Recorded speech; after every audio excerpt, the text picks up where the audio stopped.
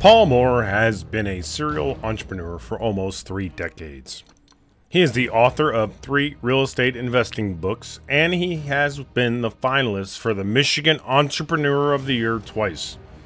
He has been a guest on over 200 podcasts and is the host of a wealth building podcast called How to Lose Your Money. He's going to tell us how he went from $1.5 million in the bank to $2.5 million in debt over a decade, and then back to debt-free in 13 months during the Great Recession.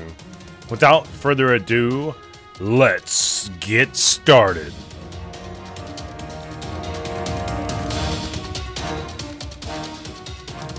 Hi, my name is Kirby Ingles, and you're listening to the True Success Podcast. My goal is to help you find true success by helping you live a rich and satisfying life, a life of happiness and meaning, and becoming a pillar of your community.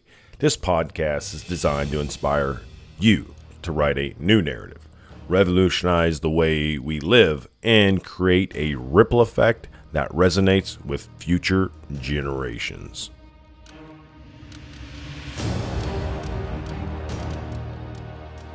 All right, welcome back to the show, everybody. My name is Kirby Ingles, and I am here with Paul Moore. And Paul Moore is the founder and managing partner at Wells Capital. Paul, please introduce yourself and tell us a little bit about who you are. Yeah, so I am Paul Moore, and I made a lot of mistakes in my life, and I've got a podcast called How to Lose Money to Prove It. And so I'm wondering, why would you even have a guy on who would host a podcast called How to Lose Money? Well, we'll get back to that. Anyway, yeah, so I got an engineering degree in the 80s, which was my first big mistake. Then I got an MBA, which is my second, which is not a mistake, actually. And then I went to Ford Motor Company for 5 years. I really liked Ford. I had nothing against them, but I always felt that I was an entrepreneur. I always felt like I was supposed to be doing something different. I felt like a little bit of a square peg in a round hole there. And so we started my own company with a partner. We did that for 5 years. We sold it. We were very blessed to be able to sell it to a publicly traded company for a multiple that was obscene. And I actually went to the Blue Ridge Mountains at age 34 with my family, had 2 kids at the time, turned into 4 kids, and we started an international student ministry. And then I got bored. And I was like 34, high energy entrepreneur. And so we started flipping houses for fun. And that turned into a long real estate career that included flipping houses, being on HGTV once, doing a real estate brokerage business, flipping waterfront lots, doing rent to own houses, did a small subdivision. And I was always trying to figure out during those years, how do I get involved in commercial real estate? I didn't know how, Kirby. And I stumbled into it through the Bakken, North Dakota oil rush. We were actually investing in oil and gas up there and found out there was no place to stay. My friend in his little jet had to fly back and forth from Colorado. He couldn't even find a hotel room in that whole quarter of the state. And so what we did is we decided to build some multifamily properties there. And we had 2 successful multifamily developments. And then we did a Hyatt hotel, which was a disaster. And I decided to get back in and stay in commercial real estate, but I jumped into multifamily. And then later we migrated into self-storage and mobile home parks. And now we've created Wellings Capital to basically allow investors to join us in the deals we're working on. We've got 76 deals in our fund right now, and investors are enjoying cash flow and appreciation, hopefully, from that. And so that's what I do. That's my whole life story in a nutshell. No, thank you for that. I appreciate that. It sounds like you've had an impactful life already. And that's kind of why this show actually exists, is how do we go from purpose to impact. I like, I brought you really on to kind of talk about this real estate investing, because I don't know as much about it as probably the next person. And so I've been curious about it.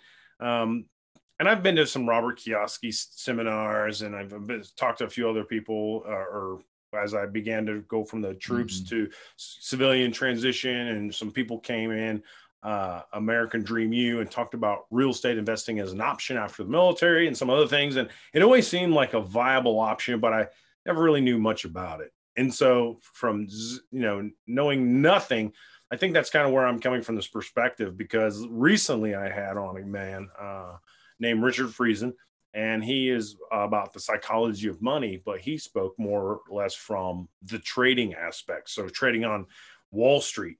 And now you're in a little bit different investing arena, which there's multiple ways you can invest your money and use it as a tool to build generational wealth. And I think that's one of the things that attracted me the most, is because I Mhm. always talk about the generational wealth aspect. Not so much for the money aspect, but handing down generational wealth as far as family history, purpose, why, things like that. And I know you have a big Mhm. why. We'll get to that Yeah. pretty soon. But what was it about the real estate investing that attracted you the most? Why go that route after having a storied career already? Yeah, so, honestly, it was to help a friend originally. I had a friend who had a lot of history in maintenance. He knew how to fix up houses, but he didn't have a job. And so I said, "Well, why don't we go down the courthouse steps and see if we can get a house?" And we bought a house for $34,000 on the courthouse steps that we sold weeks later, literally weeks later, for 65. And we only had a fresh coat of paint in a few of the rooms. That was it. And so we thought, wow, we could do this. This would be fun. I mean, the adventure alone for me was fun. I was a little bit of a lot of a risk taker at the time. 25, 20 something years later, I'm not the risk taker I was then. I've learned a lot through a lot of mistakes. But that's what originally drew me. But what drew me to commercial real estate is this. Okay, so everybody in your audience knows inherently how residential real estate works. You buy low, you fix up, and you sell for higher, or you buy at any price within reason, and then you rent and you make a profit on the rental versus your mortgage payment. That's pretty obvious. Commercial real estate's entirely different. In fact, the reason I think, Kirby, that the Forbes 400 wealthiest people in the world almost all invest in commercial real estate is because of the value formula. Now, the value formula in commercial real estate is similar to other asset types. It's sort of like the PE ratio in stocks. So here's what it is. The value of the real estate is the income divided by the cap rate. The cap rate is the capitalization rate, and that is the income level, the percentage, the return on investment that an investor would expect for that asset at that time, in that location, in that condition. Okay. And so if I expect to get a 7% return on investment, if I buy $1 million mobile home park, I'm going to expect it's going to throw off 70,000 in net operating income a year. That's a 7% cap rate. Now, if I can raise the income on that by, let's say, from 70,000 up to, let's say, 100,000, well, that's 30,000 more income. That divide the 30,000 by the cap rate, or 7% in this case, okay? And that will give me the increased value of the property. But it's better than that, because when we use leverage, let's say safe leverage, 50% loan, well, now it doubles the effect of the increased income. But if I have 75% leverage, and I'm not recommending that, but I'm saying if you do, you can quadruple the impact of $1 of income. And Hmm. so this is very, very powerful, because if I can go into a mobile home park and let's say I can make one change. Let's say I just pass the utilities back to the tenants. And so we recently got a 311 space mobile home park in our portfolio, pass the utilities back to the tenants, which is long, long overdue. I mean, almost everybody around them was that way. So these people couldn't really complain. Well, that $50 a month that the tenants were all going to be paying in water and sewer now and trash pickup, that $50 off of our books meant that the income went up by, I think it was $140,000. Okay, so that's like $12,000 a month. That sounds pretty good, but $140,000 And now the cap rate was actually compressed because we made it into a professionally run park. So instead of a 7.5% cap rate, it was actually 5.8%. That increased the value of the property $2.4 million. That's just an example. That was Wow. a simple thing to pass the utilities back to the tenants. Raising the rent 10% meant that the value of the park went up 10% as well. But with leverage, the value of the equity went up 20% because of 50% debt. So I know I'm getting into a lot of math here. The point is, the math makes commercial real estate very powerful. I would never go back to residential now that I know this. No, I appreciate that explanation. I think that's actually pretty powerful the way you've explained that, and actually probably has some people, kind of considering it now because of how you presented it. For me, I had no idea. I thought it was just something you're probably just skimming off the top, and Yeah. you're focusing on multi-unit homes. And that's when you talk about multifamily, I know that there's probably a difference between that. I know when I read your book, you talked a little bit about there's a difference between apartments and multi-unit. Can you explain the difference and what people should be getting involved in as far as that goes? I think the difference I was saying was, a lot of people think about when they're buying multifamily, they're buying a duplex. So Mhm. they might even house hack. They might live in one side and rent the other and let the other side pay almost all of their mortgage. That's a great strategy. It uses a residential loan and it's valued, a duplex, threeplex, or a fourplex are all valued based on residential comps, the comps of the neighborhood. What I was saying in the book is, though, if you can get commercial multifamily, that's like 5 units and above, it's based on this formula.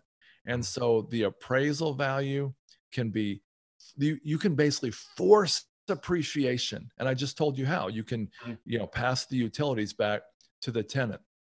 With apartments, you might fill 10 vacant apartments, and that extra 10 times, let's say 1,000 a month, that's 10,000 a month, 120,000 a year. That adds the 120,000 a year can add about 2 million to the value of those apartments. With a self-storage facility, you can add U-Haul. You can literally go in and buy a storage facility for $1 million, add U-Haul, get it up to speed, and then sell the storage facility with no other changes. Instead of for $1 million, you might be able to sell it for 1.6 million. That's a 60% profit, but Mhm. it's better than that because with leverage, that might more than double the cash you had in. If you can double your cash in a year just by signing a contract with U-Haul and getting it up and running, that's pretty cool. Those are some things you can do with commercial multifamily or commercial other stuff that you can't do with residential. It's very, very powerful. I appreciate that. One of the things I was curious about was there has to be a certain level that you have to get to. And when you're working with multifamily, even if it was Yeah. apartments and things like that, but when you do work with multifamily, uh, there has to be an occupancy rate, right? In order to kind of break even or to profit. So, when it comes down to, the debt that you've borrowed and the operational costs, what Yeah. is the goal that everybody should be shooting for in order to be able to actually start to bring in a profit and that investment begin to pay off? How Yeah. does that work? It really depends what you pay for it, and this is where like class C, let's say somebody told me about a 400 unit vacant apartment complex in Dallas, and we went to see it and we were pretty excited.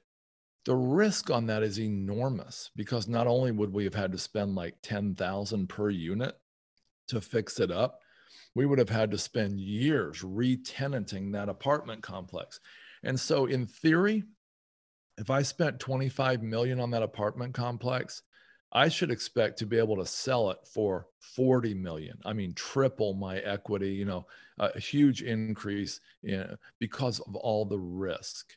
And then in a low risk place, it might be like, let's say 100 units that are all full, they're all paying, let's say a senior community where generally, they're just super stable tenants, they hardly ever move out. Then your risk is much lower. Therefore, your cap rate or your return rate is also much lower. And that basically means you might be happy with a 4% return on investment. Well, honestly, between you and me and your audience, 4% doesn't keep up with inflation these days. So Mhm. I don't like either one of those deals. I like the middle of the road deal, the kind where there's stable tenants paying well, but there's also some increased ability to increase the margin through value adds, like passing the utilities back, like adding U-Haul, like raising the rents when they're 30% below market and you can raise rents 10% a year for 3 years to catch up to the market rents. That's the kind of thing I like. I appreciate that. We've been talking about investing in real estate up to this point, and there's some folks that are probably curious or actually interested in doing this now at this point, just based off of what we've already kind of talked about, because we talked about the rates of return and how it can be a very powerful investment for somebody that has never been involved in this whatsoever, has no experience whatsoever.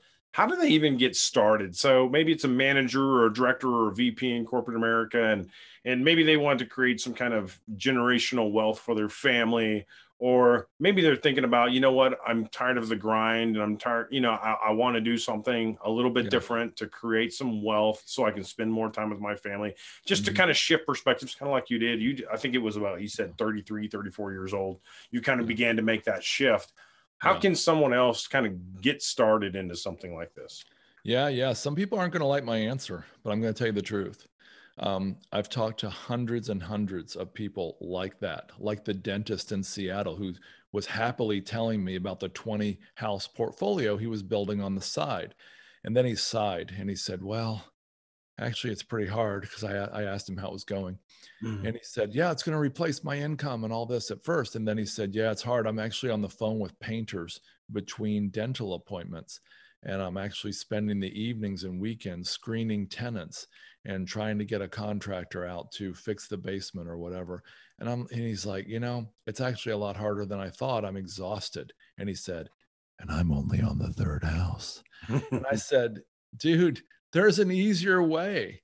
The problem with doing real estate on the side is you're competing with people who are doing it professionally. It's sort of like investing in Wall Street and some of these high risk day trading things. Imagine having a 10-hour a day demanding job or more, and in your spare time trying to beat the professionals on Wall Street. It's not going to happen on average. Sure, it can happen. And sure, we saw this week on Wall Street a lot of people who weren't professional investors beat the pros in the Reddit, the GameStop thing. But that's the exception. That's not the norm. Same with real estate. My advice is if you've got a great corporate career, invest passively. Go to the local real estate meetup, in Kansas City or wherever you are, and link up with some people you trust, loan them money, let them do the hard work, and then you just get the checks. Common rate of return for people loaning money to house flippers right now is minimum 12%. And if you actually charge like a fee going in, like points, you can sometimes make up to 16, 18% a year on your money. My friend Chad Corbett does it year in, year out. My friend Barry in Colorado does it year in and year out. And I know 2 real estate investors, including my son, who pay those rates to get that cash to use to flip. And it works. And so I would definitely be a passive investor. My company exists because we believe real estate investing doesn't have to be so hard.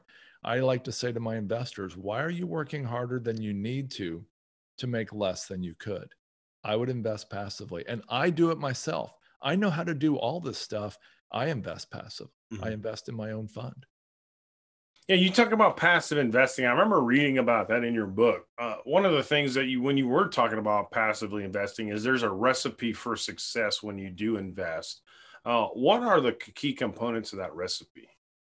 Yeah. So for multifamily, the recipe for success would be to get a great property manager.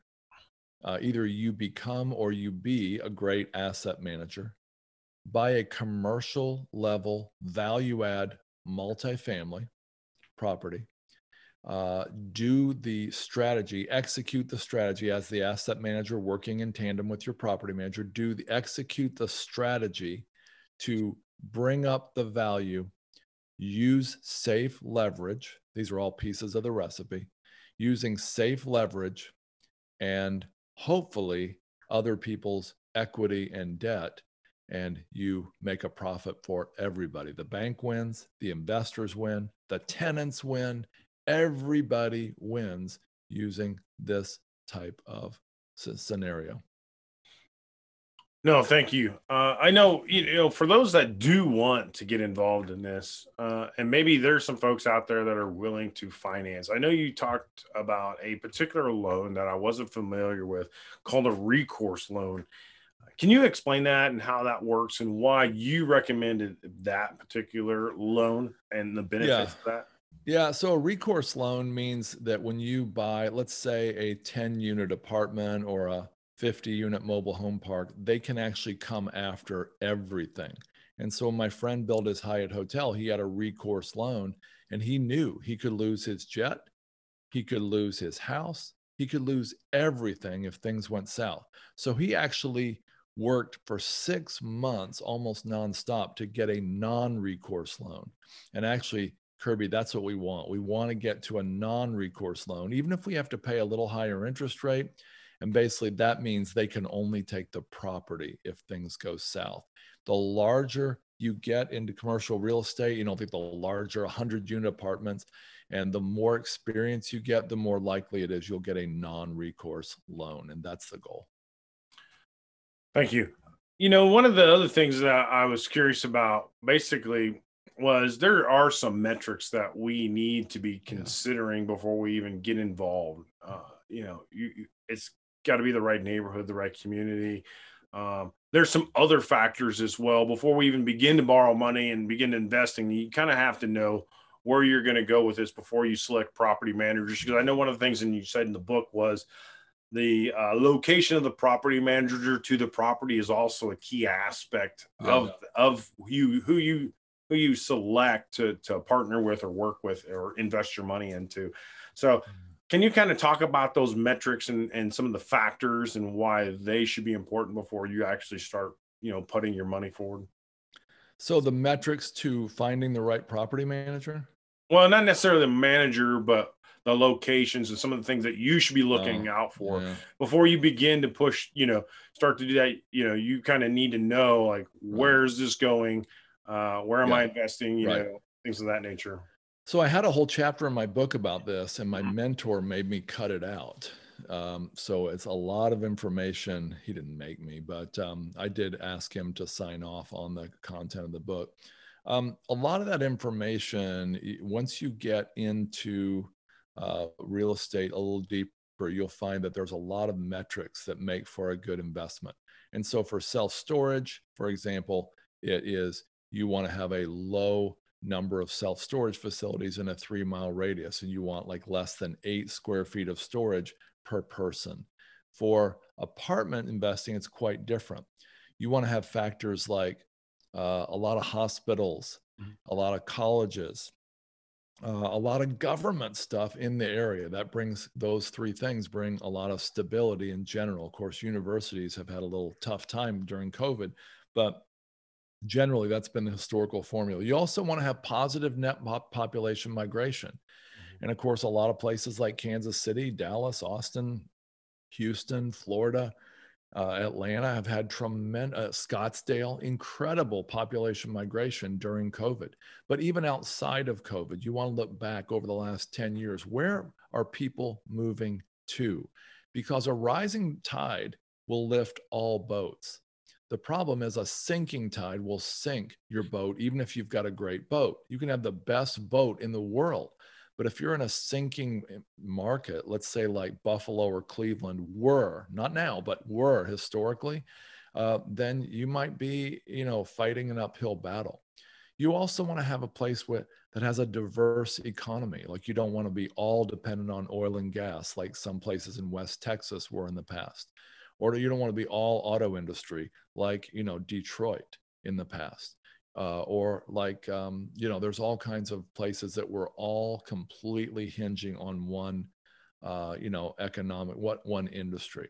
You also want to have, like I said, low unemployment, a diverse number of people working there. Of course, COVID has made things weird with unemployment because lots of people employed in the Silicon Valley are actually living all over the country now. And so that's just thrown a kind of a funny wrench into the metrics. If you want to learn more, you can go to the US Census Bureau at census.gov, I think it's called. And then a real good one is Texas A&M Real Estate Resource Center. They have tons of metrics about all kinds of different cities and all kinds of different information that you can use to help you find your perfect city to invest in. No, I appreciate the resources there, and I would have never thought of the one in Texas. So I had no idea. Uh, I loved what you said there, that a rising tide raises all boats. So Mhm. I thought that was a perfect description of what we should be looking for. Um, Now, there's some mechanics of multi family investing. Can you talk about those mechanics? I think it was CAPT, maybe. Yeah, yeah. Yeah. So, we thought it was CATP, but that is kind of gross. So you can figure out what that is by saying that out loud. But CAPT. So there are four pillars of profit in any commercial real estate investment, whether it's multifamily Mhm, or another one. And the first one is C, that's cash flow. mhm. That's the cash flow from the property. And you want to make sure your cash flow is something that you really want, like 7%, 8%, 10% is even better. And the higher the number of cash flow, the higher margin of safety built in. So I like that as well. A in the CAP T formula is appreciation. Not only do we want cash flow, we want a growing investment. Class C properties or properties in the lowering tide environments, they often have a low A, a low appreciation. You want that. You want to be in the opposite. You want to be in a high appreciation market. Places like Scottsdale right now, Phoenix, where people are pouring in from LA, and people who are paying $3,000 a month for a one-bedroom apartment can now get a three-bedroom apartment for maybe $1,200 a month. And so those real estate properties in places like that are skyrocketing in value. Places like, I'm trying to remember the town outside of New York, they had like 30 or 50% appreciation just since COVID because people want out of the city and they can afford, they have millions and millions in the bank and they can afford a house for cash. And so they're just doing bidding wars on these houses. Buffalo is on the increase. Um, Rochester, New York, places like that, they're having incredible appreciation right now. Now that's just right now. Doesn't mean it'll always be that way. A third element of the CAP-T formula is P for principal pay down. Now you may not think that's a profit at all, but it is part of the profit because if you're paying down principal, eventually that mortgage company is going to hand you that back when you refinance. And so that's part of the profit. It should have been in the cash flow number, but because you have debt, you're handing it to the mortgage company for a while to pay down that principal. But when you get that back at refinance or sale, that's part of the profit and there's no tax on that, which is kind of nice. Speaking of taxes, the T in CAP T is taxes. Mhm. Tax savings in real estate deserves a whole show because there's so many tax saving opportunities. It is almost unbelievable how little commercial real estate investors, especially those who do it professionally, pay in taxes. That's why people like Donald Trump have a $750 bill on their tax. They pay $750 or whatever a year in taxes when they make millions of dollars. It's because of depreciation and all kinds of wonderful things baked into the tax code. They've been there for decades. They're better than ever right now. Yeah, I think the last part was probably the part that a lot of folks probably tuned into because we all hate paying taxes, and so we're Yeah, all looking for a sil or a way out of that, even yeah, if it is investing and making a profit, and yeah. but also kind of finding a way and that may be a reason why some people are kind of curious and interested in real estate property. I know that I have always been told that that was a tax friendly investment. Um, And I like though, speaking about Buffalo and Rochester, New York, I lived in upstate New York for quite a while. And while those cities seemed kind of declining when I lived up there, I've noticed that there is an uptick in population in places Yeah. like Detroit and Buffalo and Rochester because of community initiatives, and making it a great place to live now. And Yeah. obviously Buffalo gets a lot of attention because of their success in professional sports now. So Yeah. Right. really kind of showcasing that as a family friendly hometown style, with all the amenities. So Right. I think that's a great opportunity up there if you like the 4 feet of snow. Right. Yeah. We all know about that Yeah. too. So I want to kind of go back a little bit, back to your introduction, because you kind of you have this story about you going from 2 million in the bank to 2.5 million in debt, and then coming back a decade later, and during the recession, and you basically said, within 13 months you gave your way out of debt. Can you talk a little bit about that, and what that statement means? Yeah. So I made a lot of money when I sold my company, like I said earlier. And I thought that in addition to running this nonprofit, I was an investor. And you know what, Kirby? I wasn't an investor.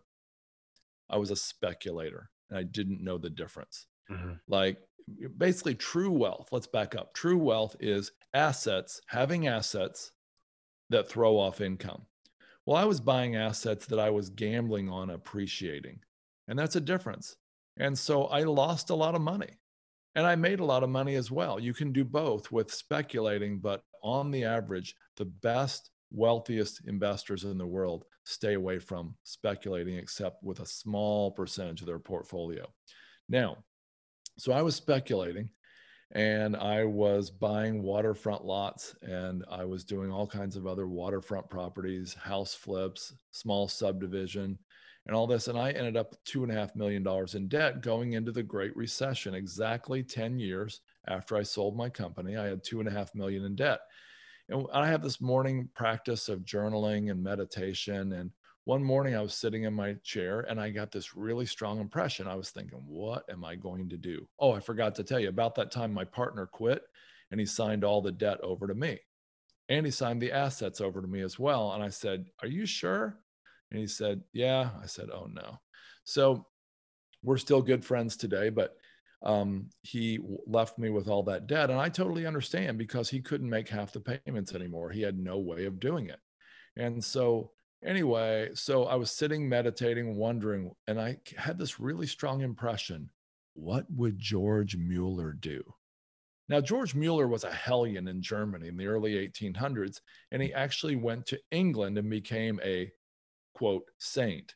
He actually became a pastor, a missionary, and he was distressed, Kirby, because he looked around and saw all the men not going to church, Mhm. all the men who were just too busy with work, working two jobs, long hours. And they said, you don't know what it's like. You just make a living from the church. You don't know what it's like. So he renounced his salary. He said, I'm not taking a penny. And he said, I'm just going to live on faith. And he said, I'm going to prove that God will take care of you no matter what. And Mm. he started doing radical stuff. Like he started housing orphans, not just one or two or 10 or 20. He started housing hundreds and hundreds of orphans, up to 1,000 or 2,000 at a time. He did it all without ever taking an income, without ever asking for a dollar. He never told the public ever in like 70 some years of doing this that he had any need of money. It all just came in. And I said, that's kind of cool. Well, that morning at church, our pastor talked about George Mueller, and he never had mentioned him before, to my knowledge. And so I said, I'm on to something. So the question is, what would George Mueller do? And I believed that George Mueller would start giving his way out of debt. Now, that's a weird thought. And so a couple friends met me at Hardee's restaurant. That's Carl's Jr. for you on the West Coast. And a few days later, and they said, how are you going to get out of this? Are you going to declare bankruptcy? I said, no, I'm going to give my way out of debt. And they said, Excuse me? And I told my family the same thing. Anyway, bottom line is January 2008, we had no idea we were about to plunge down this hole called the Great Financial Crisis. Mhm. And we started giving a set amount every week that was very painful. Mhm. And we gave it to our, local church. We gave it to organizations that we cared about. And we started saying, look, we're going to trust that this is all going to work out. And 3 or 4 weeks later, I met a guy who gave me a light bulb idea to subdivide 5 waterfront acres into smaller parcels that was not legal. Okay. I mean, it was like going around the law. I went and presented it just 2 days later to the county planning and zoning with this hand drawing Mhm. of how I could subdivide this. And they said, we've been doing this for decades. The lady said, I've been doing this job for decades. No one has ever come up with such an outlandish idea for how to subdivide land. But then she laughed and said, you're right. You found a way around the code, and you can do this. And so we started down that path. And 13 months later, through a lot of other sweat, a lot of effort, a lot of meetings with attorneys, a lot of hiring surveyors, everything, we were 100% debt free. We even paid off our house. That's a great story. And I think that, when you talk about giving your debt away, there's something that you've done. You've started a company that is designed or was for helping victims of human trafficking and going in and rescuing them, which is very near and dear to my heart because when I was in DC, I spent some time Mhm. working and doing, seminars and things like that and going to this training. I've known about this thing that plagues our society for a long time. And Mhm. it's just one of those things that I see that really goes by the wayside or by the radar Yeah. of most people. And it's happening in almost every, well, it probably is every major city, but even in our local communities, we don't even really know it. Yeah. And it's really prevalent. And it's the modern day slavery of our Yeah. time. So, can Right. you talk a little bit more about how that worked and why you got involved in that and why that was so important? Yeah. You know, our company, so I have a nonprofit organization that gives toward that. And my company, our desire as a company is to give toward that. Wellings Capital, I mean, we don't have a set amount. We just give all that we can to fighting human trafficking and rescuing its victims. Part of the reason is this: 5 years ago, I was introduced to this idea about human trafficking, and I didn't know this, but check this out. If you took the record profits, not the average, the record profits of Apple, General Motors, Nike, and Starbucks, rolled those together, record profits, doubled that number. That's the approximate revenue generated by human trafficking every year. And you know what? I like to believe if I would have been alive in the 1800s, I'd have been fighting slavery, or an adult in the 1960s, I would have been fighting for civil rights. Well, this is a civil right. It is slavery, and it's happening right under our noses. And we are responsible as human beings to stop this great evil. And I'm sorry to say, recently it's been going the other direction. It's actually been getting worse rather than better. And we've got to do whatever we can to make this known and to rescue and help as many people as we can. There are 2 organizations I really support. One was started in Grandview, Missouri, near you, and the Mhm. other one was started just a few miles from Grandview. And I've visited both multiple times, and I actually feel very strongly that people need to get involved.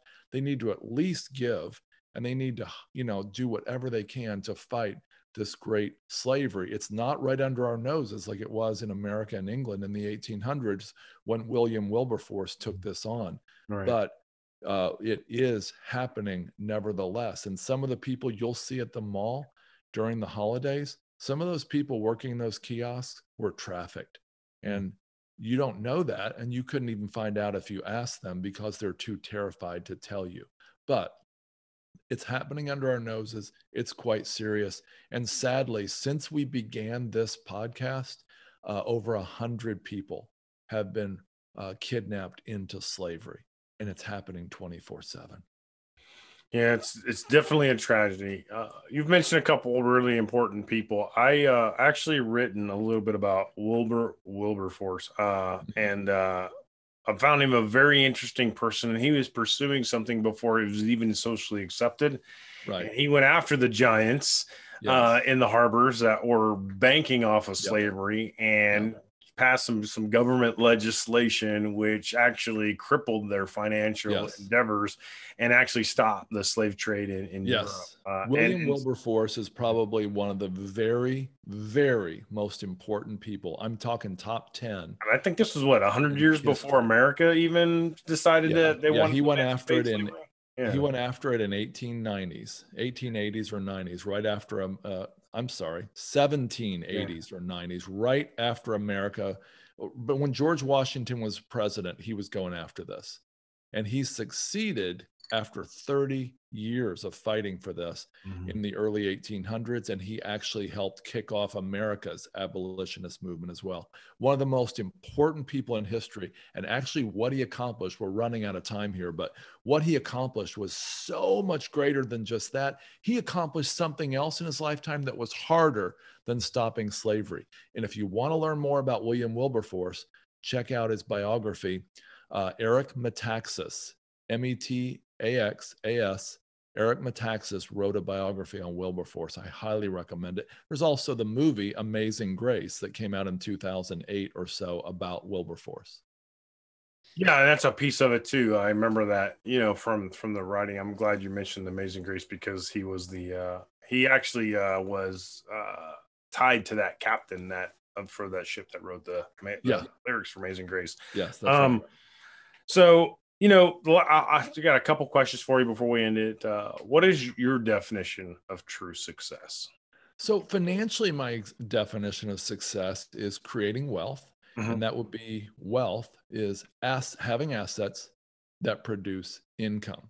But as everybody knows, true success is not having wealth. It's actually, in my mind, it's doing what we were put on the planet to do. And that always, always has to involve loving other people, loving somebody who's different from you, loving somebody who's hurting, loving somebody who loves you back and those who don't. Hmm. And, even loving people who hate us is a very, very high calling. And so I think that that has got to be part of our big why. And it's hard. Try to think of the last person that criticized you at the office or backbit you or even got you fired from your job or divorced you or hurt you and said something that you'll never forget, whether it was a parent, a spouse, whoever. It's very hard to love them, but that's our calling on this earth. And it's going to make the earth a better place if we can learn to do that. Thank you for that. I think that's more powerful than the multifamily investing information that you Thank gave us you. earlier. Last but not least, I know you've already created such a tremendous impact, and I feel guilty by asking you this question because you've already done so much. It should be Uh-oh. time for you just to kick back and relax.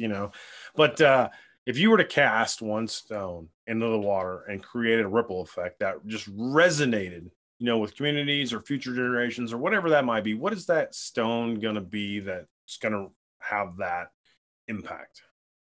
That's really great question. I have two different answers. One's quite personal to me. No, I have three answers now. Two of them are quite personal, but one would be just letting people know about this great, great evil called human trafficking. That's the one. I'll share two of them. Another one is I really, really want to positively impact my wife and four kids. And if I can send four kids into the world who are healthy and who are vibrant and who are loving other people, then that's four times multiplying my personal effort. And so those would be two things I really want to do. Hey, Paul, I appreciate your time. Thank you so much for sharing it with us. You've added a ton of value to us. And it's resonated with me. And I'm going to go back and edit this and listen to this probably 4 or 5 times because I know there's that much value in that. And Wow. so I'm going to pick some nuggets out of there time to time again. So, again, thank you. I love the conversation we've had prior to this and now. And again, if there's anything you need, please let us know. I feel like I made a new friend. Thanks, Kirby. This has been great. Now it's up to you to put all this information into action. Please check out the links in the show notes and support us by smashing that like button. Leave a comment or review on whatever platform you might be listening to. Now, go out and share this story forward. My name is Kirby Ingalls, and I appreciate you listening, honor your service to others, and love the impact you are creating. I'll see you next time.